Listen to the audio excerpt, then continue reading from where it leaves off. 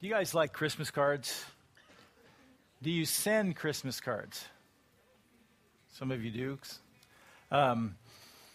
We don't do very well at sending Christmas cards. We do really well at receiving Christmas cards. And every year I always look for one of my favorite verses, one of my many favorite verses. It says here, for unto us a child is born, unto us a son is given. Does that sound familiar? It's Isaiah chapter 9, verse 6. And the government shall be on his shoulders. His name shall be called Wonderful Counselor, Mighty God, Everlasting Father, Prince of Peace. I look for these every year. It's really a cool passage. It is loaded with theology. We call it Christology, the doctrine of Christ. What do we learn about who Jesus is? And the whole passage that we're looking at, Isaiah 9, 1 through 7, is loaded with information about the doctrine of Christ. And I'm hoping, and last week and this week and next week, we'll unpack that carefully, and that you'll know more about this subject. Talk show host Larry King was once asked if he could go back in history and interview anybody in history, who would he pick?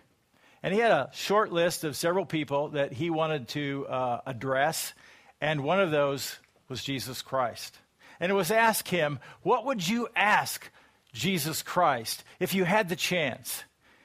And Larry King answered very quickly. He said, I would ask him if he were indeed virgin born. Because the answer to that question would define history. Do you know that that's absolutely true? Larry King was right.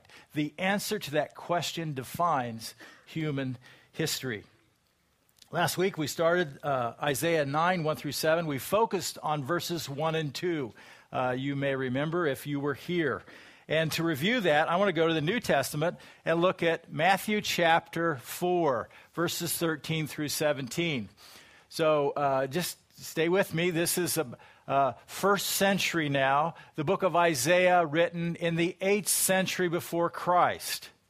Leaving Nazareth, he went and lived in Capernaum, which was by the lake in the area of Zebulun and Naphtali, to fulfill what was said through the prophet Isaiah. So Matthew is recording what happened in Jesus' life, and he's saying this fulfilled Isaiah chapter 9, verses 1 and 2. And here's what 1 and 2 said last week. Next slide. Land of Zebulun, land of Naphtali, the way to the sea along the Jordan, Galilee of the Gentiles. Let me just remind you, Zebulun and Naphtali are areas of land given to two tribes of Israel in the northern part of Israel. So consider them like counties in the state. That's kind of how large they are. They're not very big. This is a land area in the north of Israel. It's along the Jordan River. Now, if you know much about Jesus, he hung out there a lot. John the Baptist baptized in the Jordan River. Jesus and his disciples baptized along the Jordan River. The people living in darkness. Remember, it was a dark time spiritually in the land of Israel. And because of their lack of spiritual interests, God just kind of pulled up the borders, and he said he was going to do this in Deuteronomy 28. He said he was going to let this happen. If you don't walk with me, I'm just going to pull back some of the safe measures of your nation and let your neighbors invade.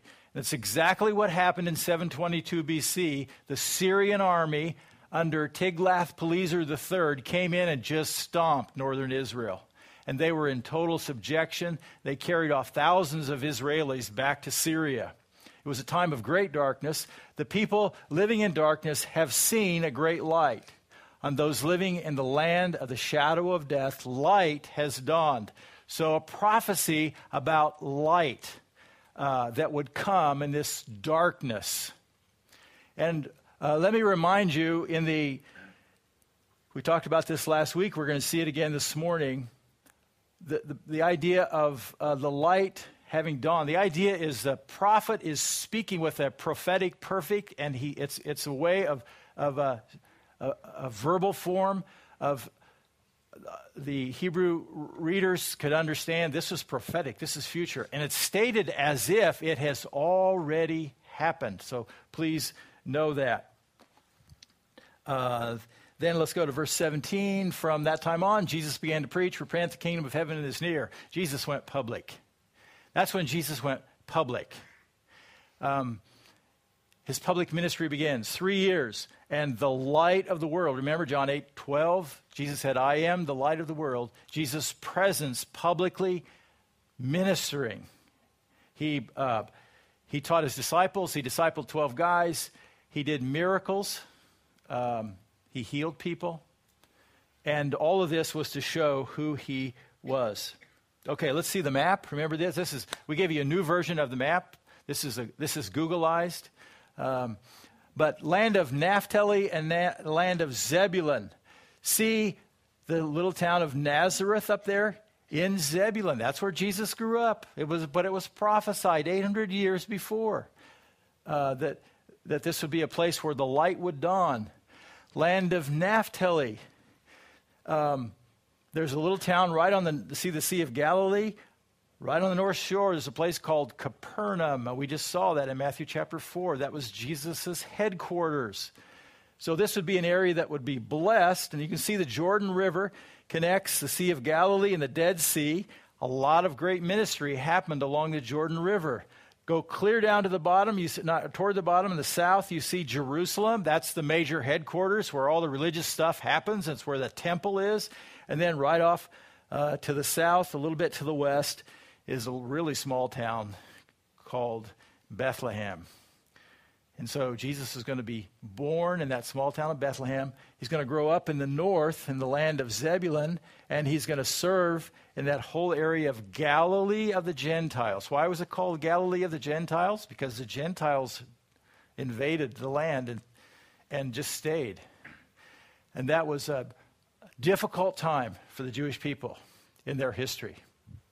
Okay, I know, I'm throwing lots of stuff on you. Let me just review the 2 points we had last week. God is sovereign and works out his plans in history. God was sovereign. It was a time of great darkness, invasion by a neighboring army. Lots of people were killed. And God said, I'm going to bring a light. It had nothing to do with their performance. It had nothing to do with answer to prayer. I mean, there's no scripture to back that up. God is sovereign. He worked out his plans. God took about 700 years to do that. It was his timing. I'm sure there were a lot of people who wished he would have done it instantly. God doesn't always work that way. God is sovereign and works out his plans in history. We talked about in an application how he works out his plans in our life. God is sovereign. One of the saddest things that's happened this last week is what happened in Newtown, Connecticut. Everybody in this room knows exactly what I'm talking about. And how do we say God is sovereign and he works out his plans? Was that God's plan? I can say God allowed it to happen. It's not what he wanted. We live in a world, the way God has designed is that he's designed that you and I have a free will. And you had the choice to come here today or stay home. You have the choice to do something good or you have the choice to do something evil. That's been the truth throughout history. And you are not by nature good. According to the scriptures, we all have a sin nature, and we can choose evil pretty easily. And what happened in Newtown, Connecticut is evil, dishonors God. God is his heart is broken by what's happened. He's deeply grieved by what has happened. He is angered by evil. I don't know how God works good. That's his business. I don't know how God works good out of this. It's way beyond me. But I trust God, and God has not changed. And God's purposes have not changed. And we have great reason to be saddened. And this is a great tragedy. It's not only affecting us, it's affecting our country, and it's affecting the entire world. It's amazing. And yet it's an act of evil. If you study history, it's happened all through history. And what I understand in the Bible, it's going to continue to happen until there's ultimate justice, and that's coming, and that's what our passage is about. Okay. So the second point, that's God's sovereign works out his plans in history and in my life. Secondly, God's solution for people walking in darkness is to send light for the world. First of all, he sent his son. Remember, Jesus said, I am the light of the world. And he sent Jesus to be light. And secondly, he sends us to be the light to our world. God uses you and me to make a difference to our world around us. That's God's plan. You and I are to be a light. We are to let our light shine before men that they may see our good works and give praise to the Father. That's what the church ought to be about, is so that people can find Christ by the way we live. That our lives should make such an impact and such a difference that people will want to know the Jesus that we talk about and the Jesus that we trust, so that they too can become followers of Christ and true worshipers. Okay, we want to jump into the passage now, verses 3 through 5. First of all, if you follow in your outline, God shows the future victory of his son. God shows the future victory of his son, verses 3 through 5. This is a very little known passage. I don't want to spend a lot of time on it. It's not well known, but I want you to see how it fits in the context. First of all, verse 3, it will be a time of great joy. We're talking Isaiah's time, and he's talking about the future. Isaiah chapter 9, verse 3, you have enlarged the nation, increased their joy. Isaiah the prophet is talking to God. You, God, have enlarged the nation and increased the joy. It's related back to the light that would come and on the land of Zebulun and Naphtali, the light of the world. They rejoice before you as the people rejoice at the harvest. Harvest time every year was a time of a great celebration. When the work was done at the end of the harvest, they had a big party. Praise God. Look what God has done for us. It was a great celebration. This future time is going to be a great celebration. The next part of the verse is, men rejoice when dividing the plunder, as if it's a great victory, a time of rejoicing, a time of celebration. This is coming out of that darkness and gloom. It's complicated. Let me see if I can help you here. It's really easy for us. We have the Bible, and we can look at the Bible, and we can see how things unfold. Think about the people in Isaiah's day. People any time in the Old Testament history, they have bits and pieces and clues, but they don't know how they fit together. For example, Isaiah chapter 9 is a prophecy about Jesus coming the first time. He grew up in Nazareth. He ministered in Capernaum, the land of Zebulun and Naphtali. A light has dawned. And we know of his public ministry. It was amazing, exciting, and thousands and thousands and thousands of people became followers of Jesus. And he did miracles. And he died on the cross, and he paid the penalty for our sin. And he was put into a grave, and he was resurrected on the third day, and he ascended into heaven. Pretty amazing stuff. But guess what? That's not all there is, folks. That's what Isaiah 9 is about. It's also about the future. We would say his life in the first century is about the first Advent, or Advent. But the rest of the passage is about Advent 2.0. Remember, we've talked about that, when Jesus comes again. That was hard. When a prophet got this information from God, he didn't understand it all. He would if you could see, if this could be a mountain and this could be a mountain, he'd have two mountains in front of him and picture that this is the coming of Christ, the Advent. But what he doesn't know, there are two. He sees them and he sees bits and pieces of both. But we see it like this. Oh, this is what happened the first time. Oh, there's a thing called the church, and that's what the Apostle Paul tells us about. Oh, he's coming again. And we know that because we can look back, but they don't get all this information. So, something good is happening. There's going to be a time of great joy, verse 3. Now we go to verse 4. It's a time of great freedom. For as in the day of Midian's defeat. Now they can understand this because they can look back to Midian. This is Judges chapter 7 in the life of Gideon.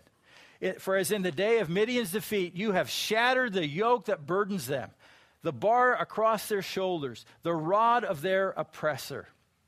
And so it's a story of Gideon about defeating Midian. Midian was a group of people southeast of Israel. Gideon had 32,000 troops to defend Israel. God said, that's too many. I want to pull back the number here. And so they dropped off 22,000 and they got 10,000 left. And God said, that's too many. And then God narrowed it down to 300 so that God would get the credit with the total victory of Midian. And it was a time of great freedom. This fear of this nation coming in and overpowering them, and they are free. The rod of their oppressor is removed. This was a supernatural victory when God used Gideon to defeat this people, the Midianites. And in the future, it will be a supernatural victory. It will be a time of great freedom. Now, we can say there's a time of great freedom for us because we can be free from the penalty of sin, freedom from the law that's a burden. But it's way more than that kind of freedom. This is a ultimate military victory. I think it's yet future. If you want to read about it, just read Revelation chapter 19 and the first part of Revelation 20. Verse 5, it will be a time of, and by the way, the reason I'm not going to spend much time on this part is because I'm going to talk about some of it next week. It will be a time of righteous justice, verse 5. Every warrior's boot used in battle and every garment rolled in blood will be destined for burning and will be fuel for fire. It will be a time of righteous justice. You know, Israel knew that they had a Messiah coming. We call the Christ. Messiah means anointed one, a promised one, a special one that would fulfill God's promises. He would be a great king. He would be a powerful military leader. When they saw a military leader, what did they expect? They expected someone like a Roman general riding in town on a white horse leading a vast army. That's what they wanted. That would solve their problems. That's what they needed in the 8th century when the Syrian army was there. They needed somebody to march in on a white horse and kill everybody. They wanted revenge. It wasn't God's plan. It wasn't God's plan. And verse 5, every warrior's boot in battle and every garment rolled in blood will be destined for burning. That did not happen in the 1st century. Yet, it's future. There will be a battle. Revelation chapter 19, verses 17 through 21. It speaks of judgment when Jesus returns. And I think it's going to be a fulfillment of Isaiah 9, verse 5. So, application for us. God has already won your victory by delivering you from the power of sin and death. In Isaiah 9, Scripture speaks of a future victory of God's Son. It was about Israel's future. We already have a victory because of God's Son. We're looking back now 2,000 years. They were looking ahead at least 800 years. We're looking back. We see some things that God has already accomplished because he sent his Son. For example, Romans chapter 5. This is the Apostle Paul. Well, when does he write? 60s AD, late 50s. Therefore, since we've been justified through faith, we have peace with God through our Lord Jesus Christ, through whom we have gained access by faith into this grace which we now stand. And we rejoice. We looked at this the first week. This is the name of our series, Rejoice in the Hope. We rejoice in the hope of the glory of God. It's because God sent his Son. We have peace with God. Why? Because God sent his Son. And we already know, looking back, that he died on the cross to pay the penalty for our sins. That we needed a Savior. We didn't know that. And we understand that we're sinners. And that the only way that we can have a relationship with God is by placing our faith in Jesus Christ. And look at the result. Through whom we have gained access by faith into this grace. By faith into this grace which we now stand. We have a new standing before God because God sent his Son. That's part of the victory. You have victory over sin and death right now. Isaiah 9 looked for a future victory for the people. You already have a victory. By the way, you're going to have a future victory too. Another passage, Galatians, I better finish this one. Verse 3. Not only also, but we also rejoice in our sufferings. Do you rejoice in your sufferings? I don't like to. We rejoice in our sufferings when we see the big picture because we know that suffering produces perseverance, perseverance character, and character hope. God can use our suffering and develop us and give us hope. Hope does not disappoint us because God has poured out his love into our hearts by the Holy Spirit whom he has given us. It's another result of God sending his Son is that you have the Holy Spirit in your heart. And God is expressing love to you through the Holy Spirit. One more passage, Galatians 2:20. I've been crucified with Christ, Paul says, and I no longer live. Because I've been changed, I've been transformed. God has made a difference. I have a new standing with God. My sins are forgiven. I have eternal life. The Holy Spirit lives in me. I'm now a citizen of heaven and a child of God. And it happened because Jesus was crucified and God did a work in me. It's called co-crucifixion. And he put to death my sin nature and gave a victory. And the life I live in the body, I live by faith in the Son of God who loved me and gave himself for me. And that's just one thing about the victory that you already have because God sent his Son. So in verses 3 through 5, God shows the future victory of his Son. Now in verse 6, we're just going to begin. Verse 6, God's solution for people walking in darkness starts with a child. God's solution for people walking in darkness starts. Did you know that Christmas is this complicated? You just thought it was all about the baby in the manger. It is. That's why we celebrate Christmas. But how did the baby get here? Okay, let's talk about this. God's solution for people walking in darkness starts with a child. The people walking in darkness, go back to verses 1 and 2. This is Isaiah 9. Let's stay in the context. Let's learn about this child. He is a unique child, a very unique child. Isaiah 9:6. For to us a child is born. This is God's plan. For to us, who? The nation Israel. For to us a child is born. God's whole plan, to see the big picture of the Old Testament, God picked a group of people, Abraham and his descendants, to whom he would bless the world through them. And he would grow them into a great nation, and he would give them a piece of land, and he would give them a law, a government for their nation. And he said, I'm going to send a promised one, and it's going to come through your families. And he's going to tell you how many families and who's involved, and then I'm going to bless your socks off. I'm going to bless the whole world through this one individual. That's, like the main purpose for this people, Israel, the Jewish people, the 12 tribes of Israel. For to us a child is born. So what else do we know about this child? Well, it's easy for us to look back, not easy for them. Isaiah 7:14, same prophet. Therefore, the Lord himself will give you a sign, meaning something supernatural, something miraculous. The virgin will be with child and will give birth to a son, and we'll call him Emmanuel. So that's a clue right there. It wasn't easy for them to figure out. It's very easy for us to figure out because of all the information we have. Another important passage is 2 Samuel 11. This is Old Testament. This is even earlier than Isaiah. The Lord declares to you, David, the great king of Israel. The Lord declares to you that the Lord himself will establish a house for you.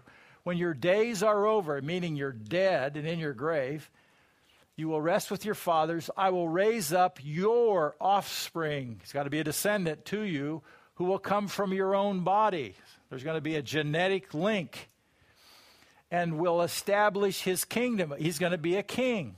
He is the one who will build a house for my name. Now, David's going to have a son named Solomon, and he's going to build a house. It's going to be a temple. That's a literal physical house, but there's going to be something else. And it's going to be metaphorical. And it's going to be a spiritual house for God. He is the one who will build the house for my name, and I will establish the throne of his kingdom forever. How long is that? This is not going to be just any old king. Not just a good king, not just a great king. This person is going to be an eternal king. Another key passage, Micah chapter 5, verses 2 through 5. But you, Bethlehem Ephrathah, this is a little town. Though you are small among the clans of Judah, Judah is the tribe they belong to, and so it's be like the county they belong to. Out of you will come for me one who will be ruler over all of Israel, whose origins are from old, from ancient times. Hebrew readers understood what they were talking about. From somebody who lived before, somebody who was alive before. And it's a reference to from eternity past. The safe translation would be a ruler over Israel whose origins are from eternity past. This is an eternal one. Next slide. We often know Micah 5:2, but you know the rest of it. Therefore Israel will be abandoned until a time when who is in labor gives birth, and the rest of his brothers return to join the Israelites. This is probably not a birth of a person right here. We do know that the land of Israel was desolate, that the people were driven out from 70 A.D. until 1948. I am frankly not sure all that verse 3 is talking about. But I can tell you what verse 4 is talking about. He will stand and shepherd his flock in the strength of the Lord, in the majesty of the name of the Lord his God. That is a future time. Verse 5.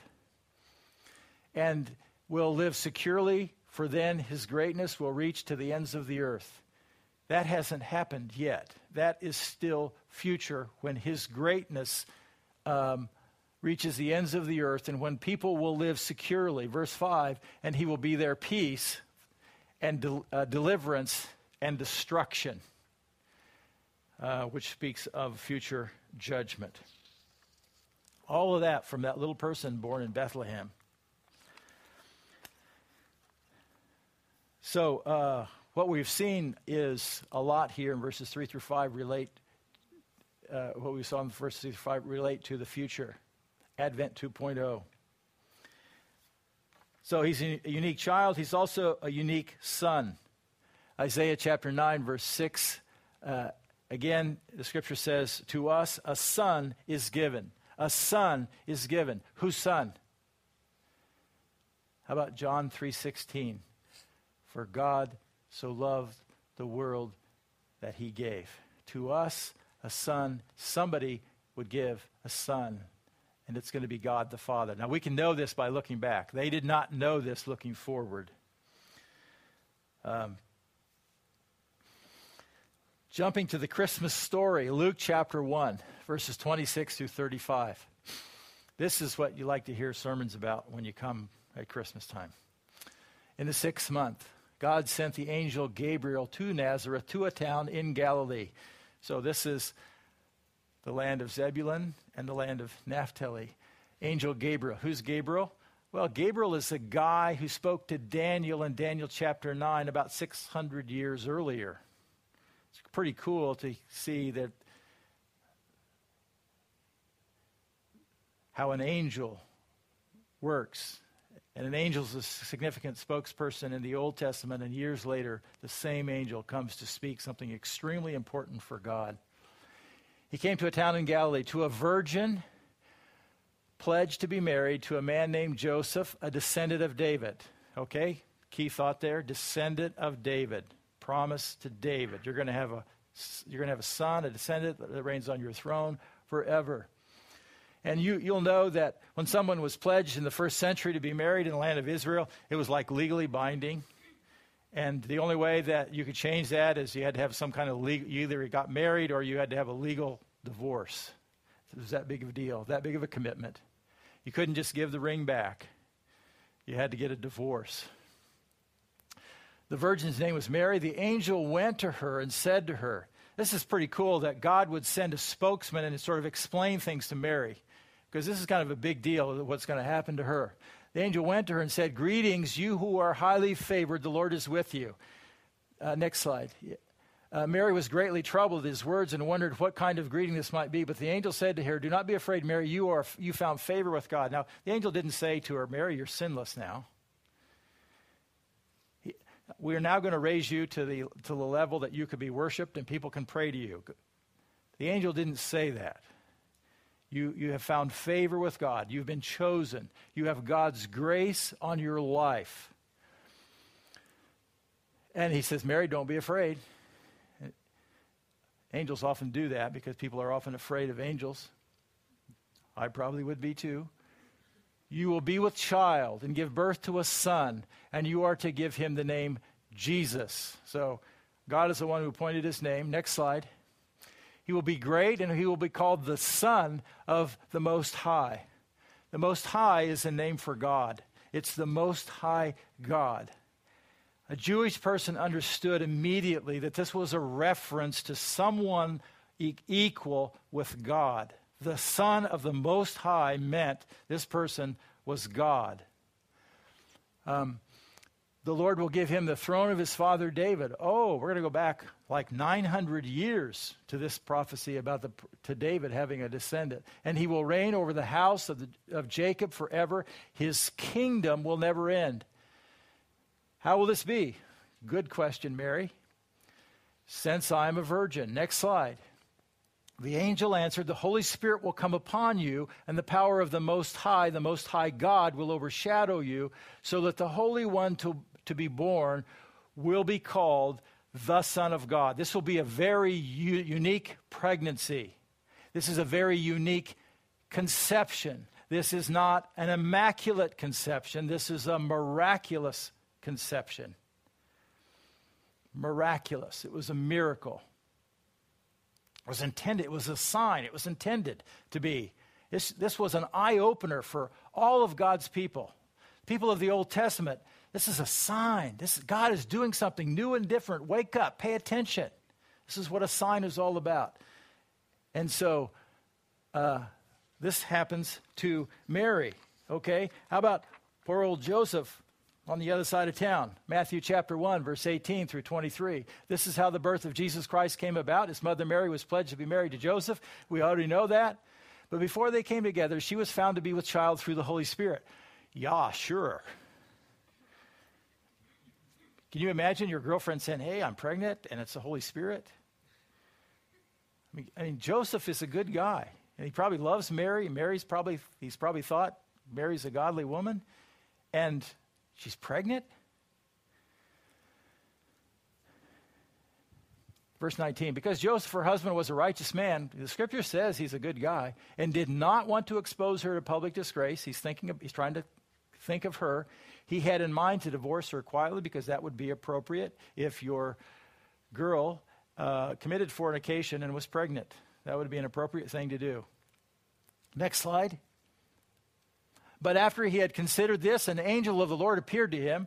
It's good that Gabriel went to appear to Joseph, because, Joseph doesn't get it, and he's not sure about Mary, but God is going to set him straight. And he's never going to be able to forget this. This is why Joseph and Mary could hang in there until the end, because God took the time to speak to them personally. And He said, Joseph, son of David, do not be afraid. Take Mary home as your wife, because what is conceived in her is from the Holy Spirit. It's just like she said, Joseph. It's a supernatural conception. She will give birth to a son, and you are to give him the name Jesus. That's the same name Mary said, because he will save his people from their sins.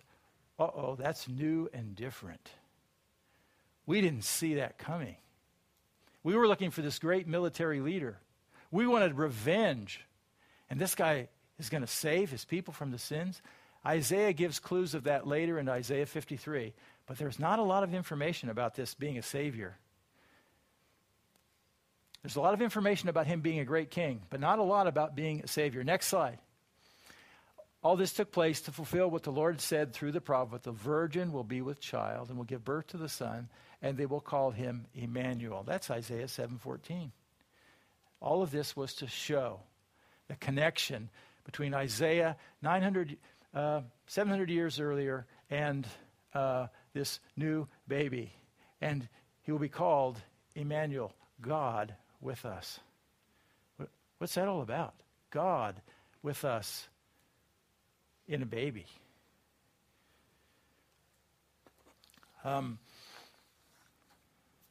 He's fully human and fully God. That's what this is about. He is fully human and fully God. We call this the incarnation in theology. Let me show you a passage that picks up on this. Philippians 2:5-11. It's one that you may know well. Your attitude should be the same as that of Christ Jesus. So if you don't hear anything else I say today, just walk away with that. Your attitude should be the same as that of Jesus. And here's what we pick up from the picture. Who Jesus Christ, being in the very nature God, had the same nature as God, did not consider equality with God, because he was equal with God the Father, something to be grasped. So here he is in heaven. He rules from heaven. He's a creator God, and he's not going to hang on to that high position. He's willing to give it up and become totally humble and even humiliated. But made himself nothing, taking the very nature of a servant, being made in human likeness, and being found in appearance as a man, he humbled himself. Now think about this. Think about Christmas. Think about the manger and the little baby that goes in the manger. Jesus Christ humbled himself to the point he couldn't change his own diapers. He couldn't feed himself. All he could do was cry and wait for somebody to serve him. And he had to learn. He couldn't walk, he couldn't talk, and he had to learn just like you. He humbled himself. He limited himself to humanity, to identify with you. And then he became obedient, even to the point of death on a cross. That's not only humility, that's humiliation. Death on the cross. Some of you know in the Old Testament, the scripture says, cursed is every man who hangs on a tree. Anybody who would hang on a cross was cursed. The Jewish people understood that. And the truth is, Jesus was cursed by God because he bore the penalty of the sin of the world. Next slide. Therefore God, he died on the cross, obedience to death. Therefore God exalted him to the highest place and gave him the name that is above every name, that at the name of Jesus every knee should bow, in the heaven and on earth and under the earth. Next slide. Every tongue will confess that Jesus Christ is Lord, to the glory of God the Father. There is a day coming. It's future. It's after Advent 2.0. Every knee in the universe, every being, human and spiritual, will bow the knee. That's worship. Every being will confess that Jesus Christ is Lord. For some, it's going to be a great celebration of worship. For some, it's going to be an awful reality.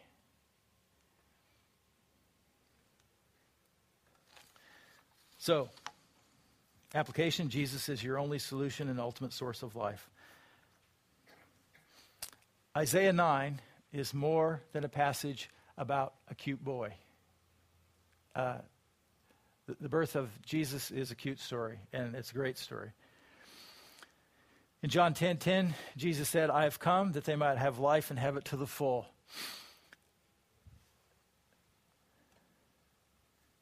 Jesus is our only solution to ultimate life, solution and ultimate source of life. He's come that we might have life and we have it to the full. But it's about his boundaries and his values and his guidelines. John 14:6, Jesus answered, I am the way, the truth, and the life. No one comes to the Father except through me. Jesus is the only way of access to a relationship with God the Father, the only way of access to heaven, the only way of access to forgiveness of sins. He's the way, the truth, and the life. He's not just a way. He is the way. John 15:5. I am the vine, you are the branches. If a man or a woman remains in me and I in him, he will bear much fruit. Apart from me, you can do nothing. Jesus is the ultimate source of your life. It's where all your strength comes. It's through him that the only way you can ever do anything significant and eternal is through the life that you get from Jesus Christ. Apart from that, you can do nothing. Nothing. Nothing, nothing. Philippians 4:13. I can do everything through him who gives me strength.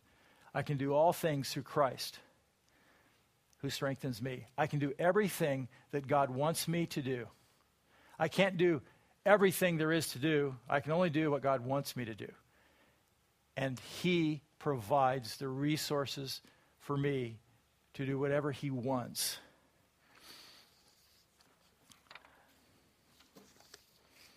So, in Isaiah 9, God shows us the future victory of his son, what happens when light invades the world. And we know the rest of the story. We know all that happened in that first century, all the impact that Jesus had.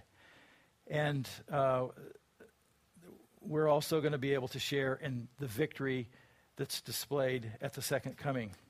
And lastly, God's solution for our darkness is the child, his son, and the ultimate source of life. Here's my question for you. Is he your Lord? We know who the Bible says he is, but who do you say he is? And it really comes down to, are you willing to allow total control of your life into his hands? Are you willing to acknowledge he has a right to rule in your life, to do whatever he wants? It's really that simple. Let's stand and pray.